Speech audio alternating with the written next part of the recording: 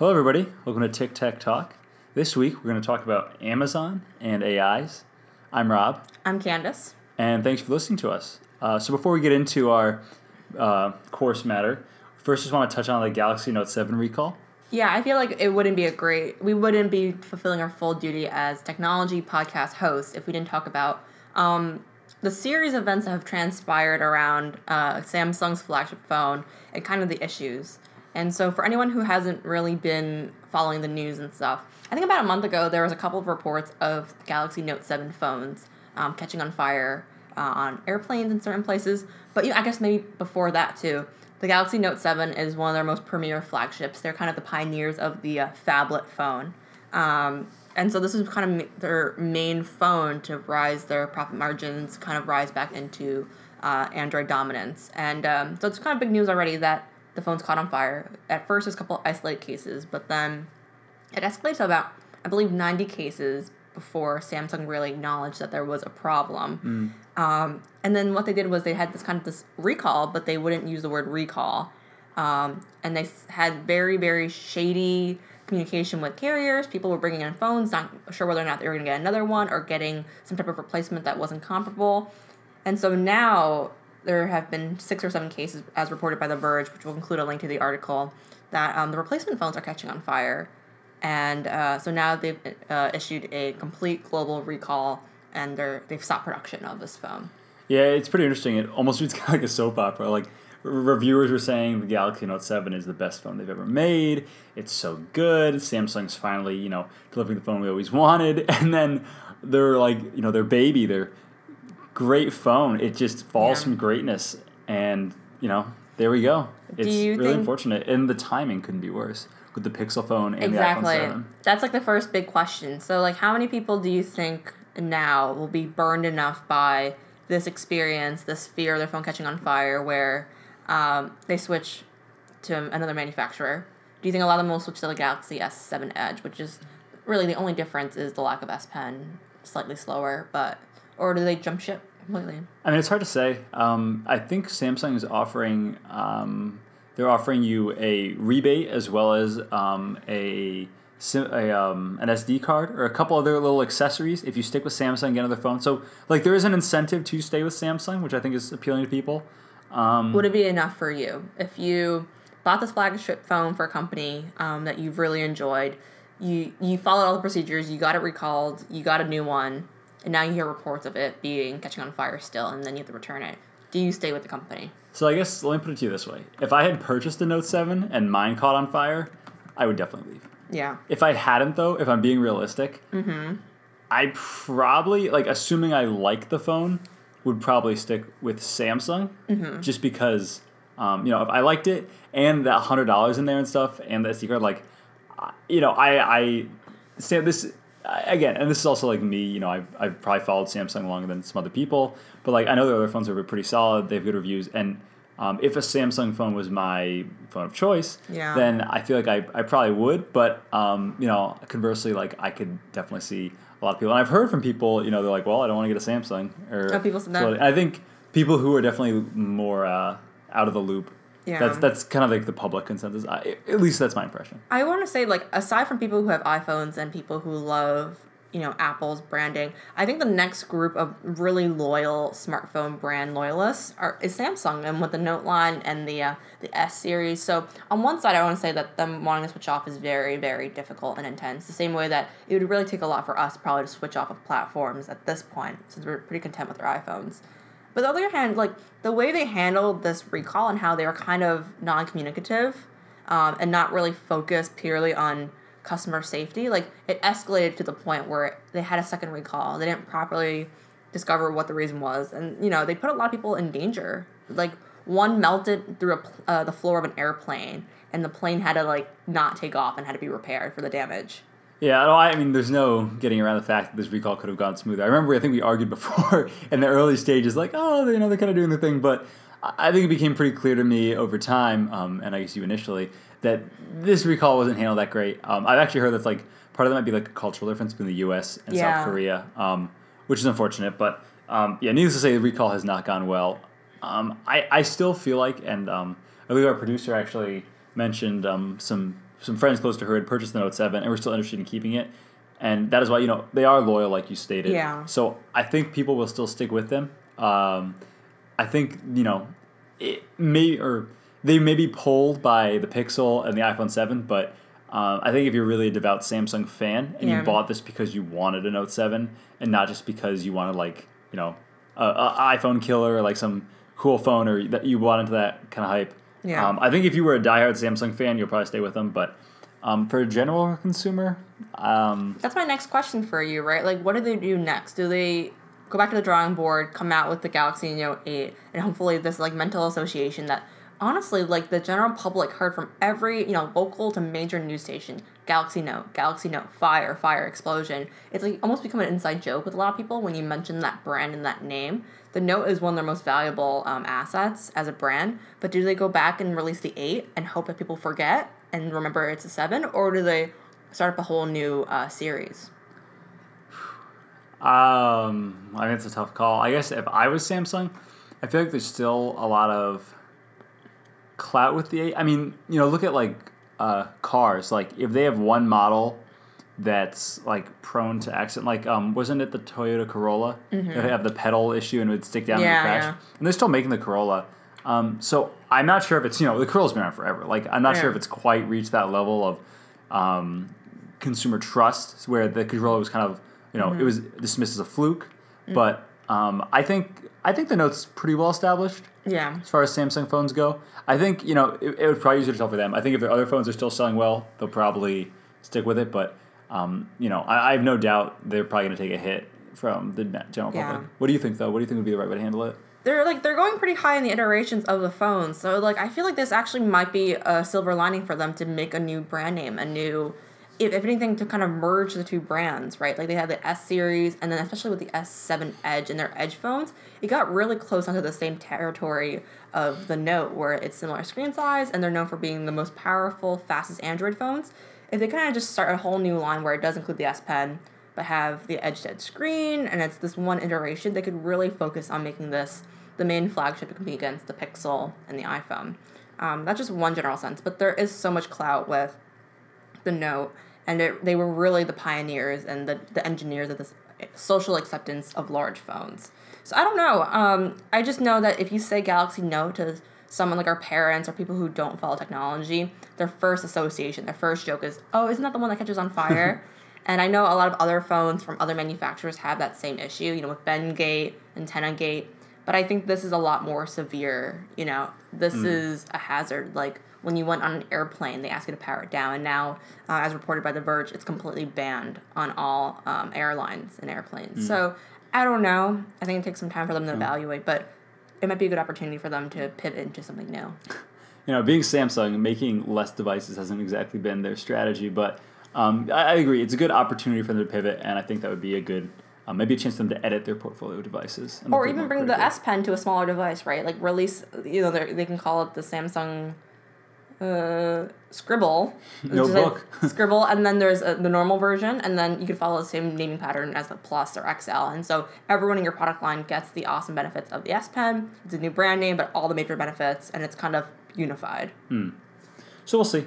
Definitely hard to say, but yeah. If you have a Note, be sure to get that recalled. Yeah, power it down. I think they're sending out fireproof boxes that you can use to return it, bring it back to a carrier, and kind of consider your choices. It might be a great time for you to try new brands, new products, or get an S7 Edge if you're really inclined. But keep in mind that that's been out for 6 months or so. So great time to shop around. So moving on to our main topic, Amazon. We haven't talked a lot about Amazon on this podcast, but recently with their Amazon Music service and some of the stuff they've been doing with the Echo, they've become a really interesting company. I think, a couple of years ago, they've always had the Kindle tablets and there was the Fire Phone, but primarily they were a online store that sold some cool hardware where you could also buy things. But, with the Echo, and I think the music service is kind of reaffirming a lot of this vision. They're trying to be, I think, a platform on par with Google or Apple or Microsoft. I'd say, or I guess Facebook too. So, the fifth big player in that space. And not that they haven't been a player in that space, but their presence is definitely much more known, especially as Google's copying them with Google Home, and then you have all these other streaming services. Like, they're definitely pushing into new territories and keeping up with the other players in ways that I feel like I haven't seen before. Yeah, I think the conversation we had, not recording, is like we haven't realized how pervasive their services have been in our lives. All of us here are Amazon Prime subscribers for a duration, especially with the student discount and stuff. But like, I pretty much order everything off of Amazon. You know, when we have boxes pile up, it's always from Amazon. But I'm also a Kindle subscriber, and just the idea of like this music service and even their video selection is pretty good. And looking through their free Prime Music, where you get a limited selection of the library. It's not like your mom and dad's hits. It's like current music that you would want to listen to, and even previous exclusives like Adele's 25. So I think it's like one of those things where they've been really quiet about it and kind of entering our daily use. But like, especially with the Echo and the conversations we've been having, Amazon's a big player, and I think it would be dumb to kind of sleep on them. I mean, if you look at I think it's really interesting actually if you look at their earnings reports or their stock price. Like, the value of Amazon is ridiculous. How much overvalued they are compared to what they actually earn in. Yeah. And I think that kind of speaks to the company. They have the largest network, I think, in terms of commerce. Definitely bigger than eBay, which I think has to be their closest competitor in that space, at least for online. Maybe Jet now is coming along, but Amazon dominates online retail, I'd say. So they have that. And then they have this Prime membership, and now they're expanding Prime to almost every piece of content. I mean, you have video, music, books. Nobody else really does books like they do. It's pretty incredible how they can provide so much for this membership, and it's almost like, when people describe Amazon Music and like, oh, it's only $7.99, and people are like, well, with Prime, it's another $80. But it's interesting on the other hand that they don't mention Prime because it's almost like an assumption, like it's like an internet pass. Like, everybody has Amazon Prime, who's browsing the internet and doing these things. And I will admit, I have it too. It's a good value. Like, you get a lot out of it. So it's pretty interesting, and especially as their network grows, I guess it is foreseeable their value will grow because their cost per user will reduce. Exactly. And even like how they want to overtake delivery methods, right? Like, one of their biggest frustrations is like late packages, but that's always because of their partner couriers, right? And now they have the things with the drones and all their own fleet. Most of my packages now that get delivered on the weekends aren't from UPS or USPS. It's the Amazon branded trucks that come. And so they've had some consistency issues, but I think it's just early growing pains. But at some point, they will not have to pay a third party to deliver their packages, whether it be drone or through the vans or fleets. So I think their revenues and their income will continue to rise with that network growing as well. But maybe the one thing that kind of surprised me was when the Echo first came out, right? Like, you never really saw Amazon as a pioneer in these types of services. We never saw them as the forefront of AI, digital assistant, right? We left that for Google. We left that for Cortana. We left that for Siri. But the Echo has kind of turned into like this cult following, right? There's like this really devout group of users. Why do you think that is? Yeah, the Echo is really interesting. I remember when I first saw it, I was kind of like, what? Yeah, I was it was kind of weird, but we touched on this a little bit last time. Like, there are people who really, really use theirs religiously. And I know you just ordered some, so we'll definitely have a more informed I'm excited. perspective later. But I don't know. I think it kind of just shows that Amazon's willing to take risks, try new things. Even going back to the Fire Phone, I saw one person in real life who had a Fire Phone. When? Where was it? At Accepted Students Day here. Actually, it was a mother. Oh my god! Like recently? Last year. Oh my god! It was really weird. She was like, she's like, I regret getting it, but it was interesting. Like, don't tell me she was on a 2-year contract with it too. Oh god! But Fire Phone jokes aside, I think that and the Echo kind of show Amazon's willingness to just try things. Yeah. Like, nobody else sells tablets like they do, like in 6-packs, and nobody else sells like phones with that crazy array of cameras and those 3D effects and like the I think it was called the Firefly mode where you could like scan something and buy it. Like, there's genuinely cool and interesting tech there. Execution was meh. Yeah. But I think going on that same strategy, the Echo's a logical next step. Like, the Echo was really category defining in a lot of ways. It is, yeah. And the way they've been able to integrate with so many services, the value of the Echo has really increased over time. I mean, now it's a smart home hub, and you can play music on it. Like, every day it's getting better. You can call rides on it. It's like you can order pizza. It's like a home computer in a sense. Yeah, exactly. I think what Amazon's great at is they're willing to take risk and on product categories like the phone, the Fire Stick, and those like extra projects. And even from the perspective of students, like they hire a lot of engineers. Like it's not probably, maybe it's really growing as a presence, but I, 5 years ago, never really thought them to be a hub for really, really engaged computer scientists building these technologies, right? I just saw them as some type of e-commerce. And so they've invested in the Echo and willing to take that risk. It looked ridiculous when it first came out, but I think their willingness to allow third-party APIs is what really allowed them to grow. And the execution of Alexa and the listening aspect, already I want to argue, and it'll kind of go into what we'll discuss later from Walt Mossberg's column, is really, I think, really beat a lot of aspects of Siri. A lot of people I know own iPhones, and like they are frustrated by Siri, and so they have this always hot, always listening speaker that they can consistently use, and so it resides in their home, and it's been really worthwhile for them as a purchase. I don't know if we want to go off the Echo yet, but I have some opinions on that. I have not tried the Echo a lot, but I've tried Cortana and Google Now and Siri. And I feel like some others, actually. Maybe I have tried Alexa in, like, some other device, or, like, I think they have, like, in the app. Yeah. And I feel like they're all pretty good. Mm-hmm. But, there's a lot of hype around AI right now. And I know a lot of people are saying, like, it's the future, it's going there. And I completely agree. Like, I definitely think it is the future. And, like, I think a system like Her, that was super cool. Yeah. Or, like, that Disney movie where the house has a voice and talks to you, like... A smart home. Yeah. Don't get me wrong. Like, I think it's definitely the future. But... in Walt's column, he talks about how Siri is falling behind and points to people like Google's new assistant, Cortana, not so much, but Amazon definitely, as kind of leaders in the space. And I would argue, kind of along, in agreement with John Gruber, actually, that Siri and the others are kind of all in the same place. I mean, I think there's some that are definitely better things, and I think Google definitely has one of the strongest assistants, but I think for the most part, these assistants are, they're not, what's that, maybe that word? They lack, like, kind of intuition, I think is the right word for it.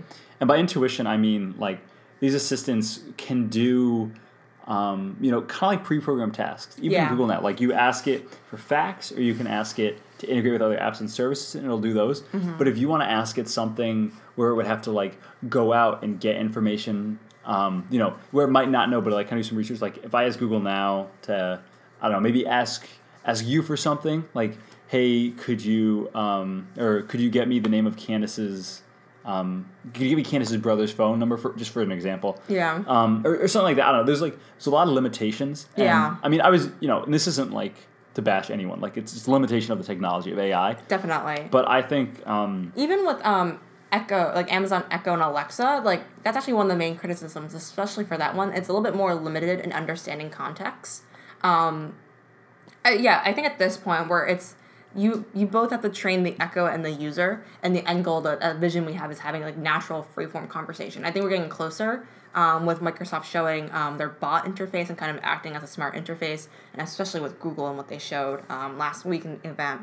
But I still think there is still competition, and I still think Siri is falling behind. Like, I'm sure if we want to go into the article now, but, like, there was, like, the idea of, like, long tail concepts, and, like, even with the pre-programmed reference questions or the pre-programmed task, it's not as consistent. And maybe it's because there's a lack of consistency with the syntax that I use. But I have very similar feelings and expectations as Walt Mossberg. So you're saying, like, so Siri doesn't recognize your questions as readily. Like, it has a stricter dialogue than, say, Google's AI. It's a two-pronged problem. So let's say for, like, the Alexa, right? So there's data entry and, like, transcribing it into data, and then the actual processing and delivery of the data itself. That's, like, two main things, right? I want to argue that Siri is probably the weakest in both. Alexa, I think, is really weak in the entry part. You have to use very predefined syntax, and I think Google overall is strongest in both. I've had the best consistency. I haven't used Alexa, but that's what I've heard from experience, and I would like to try out. I think Siri's main issue is, like, it's not really great at anything. It's not consistent when you ask reference questions. The service is always out. Like, even in the early days where it couldn't connect to the server, I still get that, and it's 2016. And even, like, that basic question we're asking when the presidential debate is. The only consistency of queries of the web that I can get from it is sports teams, but even its response is very canned, very long, and it's, like, not very intelligent in what it brings back to me. I think that's fair. I guess what I was more saying is like, in terms of the data they have to access, obviously they're different, and Google being their core business is getting data. Obviously, is going to have some of the best data, and that allows to have kind of like you said, like a long tail. Like they can access all the stuff. But I think what I'm more saying is like from a pure functionality standpoint. Yeah. I feel like all these assistants, and again, like usage aside, like assuming they all work 100% of the time, which is not true, but assuming they all work perfectly every time. Yeah. I feel like functionally. They're all pretty have a lot of the even. same limitations. Yeah, definitely. Yeah, they're all kind of even. So when he says it's behind, I think it's I guess I can't say no, but I'd say not by that much. Yeah, but like there's that gap, and like I think a lot of it comes with the trust and consistency, right? Like if you can't 100% rely on this product giving you what you need, like these short-term bursts, then you're less inclined to use it, and you're gonna look for a solution that's more consistent. And I think that's like. For me, if Siri worked all the time on my iPad and my iPhone and my watch, and that hot command always worked, I wouldn't even be looking at these other solutions, right? It's like it's pushed me to this point where I get frustrated if I'm looking for that interfaceless voice commanding assistant that's always on, but I'm looking at things like the Google Home and the Amazon Echo. But yeah, in an ideal world where it did work, it just worked on my phone, but not on my iPad or on my watch. Well, that's what you wanted, right? Yeah, I guess so. Yeah, like there's so many deeper frustrations, and there was so much hope. And Siri was one of those first entries into virtual assistants. I don't know where the stagnation is, and I don't know if it's a source of their stance on privacy and they're not really digging deeply in data, or just the lack of development and care. I can't speak. I guess I've had better experiences with Siri and stuff like that personally. I feel like it's been pretty consistent for me, but again, everybody's voice is different. I think maybe you could say like Siri doesn't have. Maybe I'm like better. I see different. I don't know what it is, but I have pretty good experiences. But I definitely have kind of mixed with the watch too, so I understand where you're coming from. I guess for me also the other thing, and I kind of touched upon this last time too, but. I feel like you talked about like this desire to have a frictionless voice assistant with you, and for me, like I don't feel the functionality has overcome like the social stigma. You know what I mean? Like I feel even weird not in the home. Like if I'm just setting a timer, it takes a couple tries for me to get the timer working. I'm standing in my own kitchen yelling at my watch or yelling at my phone, and I can't get my 2-minute timer for my French press set. That is extremely frustrating. No, totally. And like I totally agree with that. And like I agree that like when things don't work, it's an obvious reason to kind of shy away from them and not want to use it. But like assuming they all worked, like I whisper to my watch, set a timer for 30 minutes. Yeah. When I'm like doing my laundry in my dorm because like I don't want to draw attention to myself. Like I do it because I left my phone in my room or my hands are full with like the laundry basket. Yeah. But, like, does it work? Well, most of the time I'll say yes, but not every time. Like, the functionality is definitely not as good as if I just typed it myself, for example. But I think what's limiting it also is kind of like, I don't really want to do it. Like, I still feel like it's a little weird. And not even like I feel weird saying it. I feel like people will look at me weird, and be like, why is he doing that? Like, or like, either like it's weird or like almost like showing off, I want to say. Yeah. Or like, not that that's really something to show off because most people have a digital assistant with them nowadays, but I just feel like there is a social connotation. Definitely. I'm not the one like walking around and yelling into the phone to do things. And most of the time it's in the privacy of my own home and my hands are busy, I'm cooking something, or my hands are full. But my question is, like, I think maybe I'll have a hypothesis. It will become more socially acceptable. And I think one major sign of doing that is on the new AirPods that are coming out at the end of the month. There is really no other interface with the headphones aside from a double tap on the speaker to interact with Siri. No volume controls, no pause play. Like, Apple is forcing you. And, like, we could say, like, oh, we have the watch and the phone. You're right. Like, we have those conveniences. But even if you didn't have the phone with you or it was far away, the only interface is through Siri. And so, like, if they become as prevalent, maybe hopefully they will, as the traditional wired AirPods that we see all the time, the earbuds we see all the time, it could be more socially acceptable that you're, like, walking around talking to yourself. I hope it does. Yes. Yeah. I definitely hope it does, and I think it is foreseeable that it could. I have to say, though, I actually, like, one of my favorite things about the Apple Watch, and I guess it would go for Google Wear too or any wearables, but the concept of, like, talking into a watch is kind of socially acceptable because it's been on like TV shows and stuff Yeah. before, and like Buzz Lightyear is a communicator, and I think That's Dick true. Tracy has his too. So this is, I guess, kind of a little aside, but like I do think that is socially acceptable in some sense, even though like I still feel like there's a little bit of an exclusivity element to it when people see you doing that. It's like, oh, here's his Apple Watch. I think the watch is more exclusive. I'll argue that because we've had Bluetooth headphones and just like headphones with a mic and people talking into them for many years more than having the Apple Watch. So like, I think the reason why they did that design on the AirPods with the microphone and it kind of looks like you just snap the cord off. I think it's two things. It's like the function of it having the microphone closer to your mouth and it's clear. But I think it's also to like hopefully show people that when you're talking and you look like a mad person, like they'll see the stem sticking out. Yeah, that's true. If there was no stem at all and like it's just like a little white puck or something, you would have no idea who they're talking You would. to. I think we would both, even as early adopters of technology, would have this like social implementation, like this issue with us adopting it, right? I think the stems are there for two like multifaceted reasons. But I hope it gets more acceptable. Like, I sometimes see people talking on their phones and they're using the earbuds. I think it will be more acceptable. I think the watch is still, showing off, kind of being like, oh, look what my watch can do. But when that gets more acceptable, hopefully Yeah. it'll be better. And like with WatchOS 3, it has become better. Like it's still definitely hit or miss, but I do feel pretty cool when I do. Answering phone calls while washing dishes on my watch has been one of my favorite things. Or even sometimes driving, like my microphone in my car isn't great, so I prefer actually answering on my watch. And one thing, while we're talking about kind of current events and AI and Amazon stuff, like I think it's really interesting how wearables were so hot in 2015 and 2014 and really have kind of taken, the back of they're not really in vogue anymore. They're not really in the spotlight like they were in the past. And like, there's not really big developments. I mean, Apple had Apple Watch Series 2, which is a nice iteration, adds more fitness stuff. And then you see Android Wear, which has delayed their second version of the operating system to like and the scariest thing is next year. There wasn't even extreme outrage about the delay, right? Like the first thing Google thought it was okay, and they probably were delayed for multiple reasons. And then like the public was just like, meh. Yeah. Imagine if they delayed KitKat or what was the latest one? Nougat. Like people would be like pulling out their hair. Even the Chromecast, the Pixel phone, anything else. Like I think definitely Android Wear has definitely fallen behind on their priority list. And there list. was no mention, or if there was a mention, I missed it at their conference. Like I didn't see any press coverage of it. No, that was like a very obvious thing. Like they forgot, and there was no new hardware, and like you couldn't buy something new to pair with your Pixel. Like a lot of the design and stuff. Like there could be really great iteration on Google Wear. But I think that's also super interesting because like. And I agree, like the headphones as an interface is good, but I feel like a wearables interface is also very good because, the thing about headphones is like there are situations where you're not going to want to have them in, like you might have them in your bag or something like that. Like this is always on you. That's true. And I feel like the biggest potential of wearables is the interface for digital assistants. And like, I don't think it's there, but I think as microphones get better in smaller devices, as the transcription gets better, as the capabilities get higher, I think it's a very convenient location for it. I think the main reason why they haven't invested in that is there's just a bigger social stigma of raising your arm to your mouth and talking to it.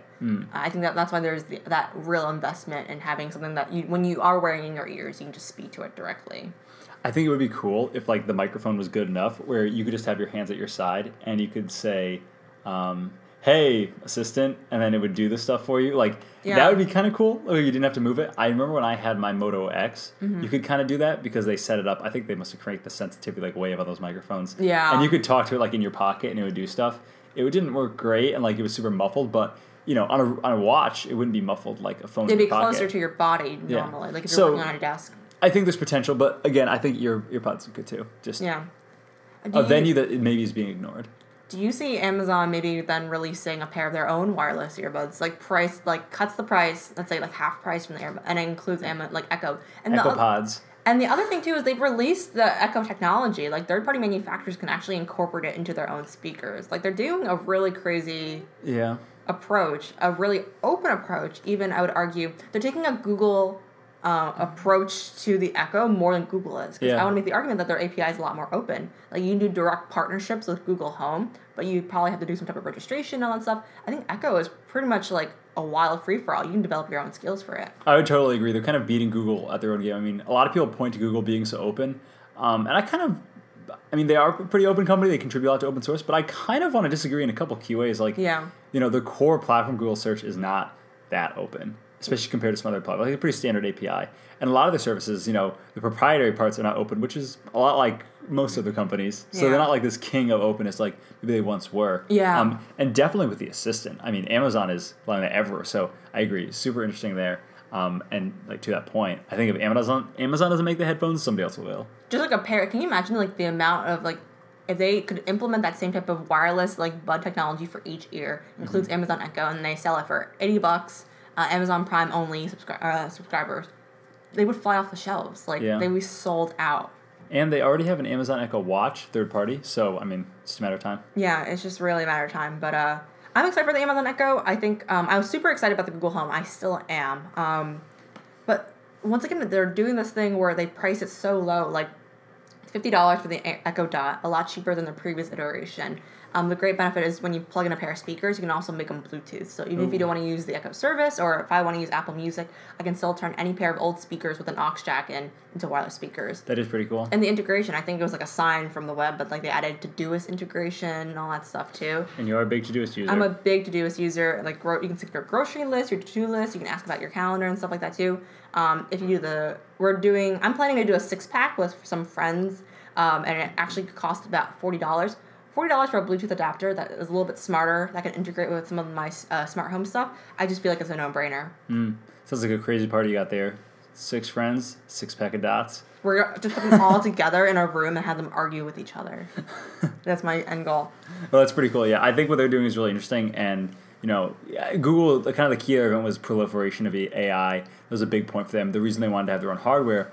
And it looks like Amazon's kind of taking the reverse approach. They put the hardware, now they're putting the AI into it. Yeah, exactly. Like they make the tech so cheap that you put in their hands, and then they're kind of filling in the gaps afterwards. And they already have such an advantage with their AWS and their engineering team. They've even really invested, like their hardware design team, like the original team behind the Kindle and now the Amazon Echo. They have a very distinct design. We were just talking about that with the Amazon Music. I'm not sure if I'm a fan of it, and I'm not sure, are you a fan of it? I mean, it's fine. Like, I have no gripes with it. I think Amazon.com is a very easy website to navigate. So, like, from a functionality standpoint, I think it's fine. I don't think it looks quite as polished as like Google's Material Design or the stuff in iOS 10. But, it's fine. Yeah, in a world where they didn't have other competitors, or if other competitors, like UI and like we're living in a world of choice now, right? Like 10 years ago, there wasn't really such thing as a music subscription. So whoever came out first, you would subscribe to it. That's how really Spotify gained a lot of acceptance in Europe. But now there's like Pandora's releasing one, Apple Music, Spotify, Amazon. Like there's so many major players, and they all have such an overlap of the same library. It would take a lot for probably both of us to move away from the core platform of what we're using on our smartphones, right? Yeah, it's difficult. I mean, I guess that's the downside of the Fire Phone not taking off. It's hard to get into that platform. And, even the Kindle tablets, like, I feel like a lot of those are, because of the price point, because of the colors, like, they're kind of thought of as kids' tablets, Yeah. Like, they're kind of limited Android tablets. You don't have the full Google services, so they're not looked at quite the same way, which is fine, again. But, like, you don't see a lot of people going all in on the Amazon ecosystem like you do Google and Apple and Microsoft. Yeah. Do you see anyone really switching to like the $3.99? So there's like 2 real music tiers. It's the $7.99 for unlimited streaming, $3.99 for Echo only. And this is also in conjunction. So right now, if you are just a pure Amazon Prime subscriber, you do get access to a subset of music, and the library is pretty good. If you download the app, you can actually try it out. That's what we did right before the podcast. But do you see anyone paying the $7.99? I read some tweets about this actually, and a lot of people were saying like it's not even about this like taking users away from the other services necessarily. It's more just like table stakes for being a competitive platform in this day and age. I mean, everybody has a music solution. Groove Music for Microsoft, Google Play, Apple Music, Spotify has their own thing. I guess Facebook doesn't, which is kind of interesting, but I feel like they do have some licenses for playing music in the newsfeed. Yeah. I'm pretty sure. So they have like, it's something they've considered. And then you have Amazon, and this is kind of like their foray into music too. So will people switch? Maybe. I could see like some people who don't have, who just don't really have a music plan, but they have an Echo in their house and it's connected. Like, I can see the value. And $3.99 is pretty good. So I think people will do it. Mm-hmm. I don't see it being a big Spotify, Apple Music competitor, but I think it'll be significant. So you think from their perspective, like their end goal isn't to become the next Spotify. It's just to remain at the same level as the competitors, as like a digital service conglomerate goods provider kind I of feel like the end goal for them is always to sell more Prime memberships, because once you get a Prime membership, it's so much easier to sell you on all these other things. So by having a music service in there, it's like, well, I could get Prime and I'd get all this, that, and the other thing, as opposed to like maybe paying for Netflix or Spotify. Like, I think it's just, it broadens the market for them.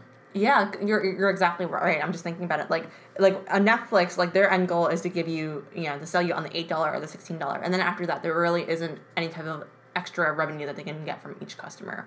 By every Prime subscriber coming in is like guaranteed additional revenue. Yeah. Even if they like buy one or two things, but most people like us, like we buy everything, right? So it makes up for the cost, and So just get them on Prime as soon as you can, and then kind of keep them there. And like the fact that people on the internet are already thinking of Prime is kind of like something the background thing you kind of just always have, just speaks to that strategy. Even in college student, like walking around, like how many people you know that like don't actually have Prime, especially at that half price point. But like when you go to the mailroom picking up packages, or like when you see students ordering things, it's always on Amazon.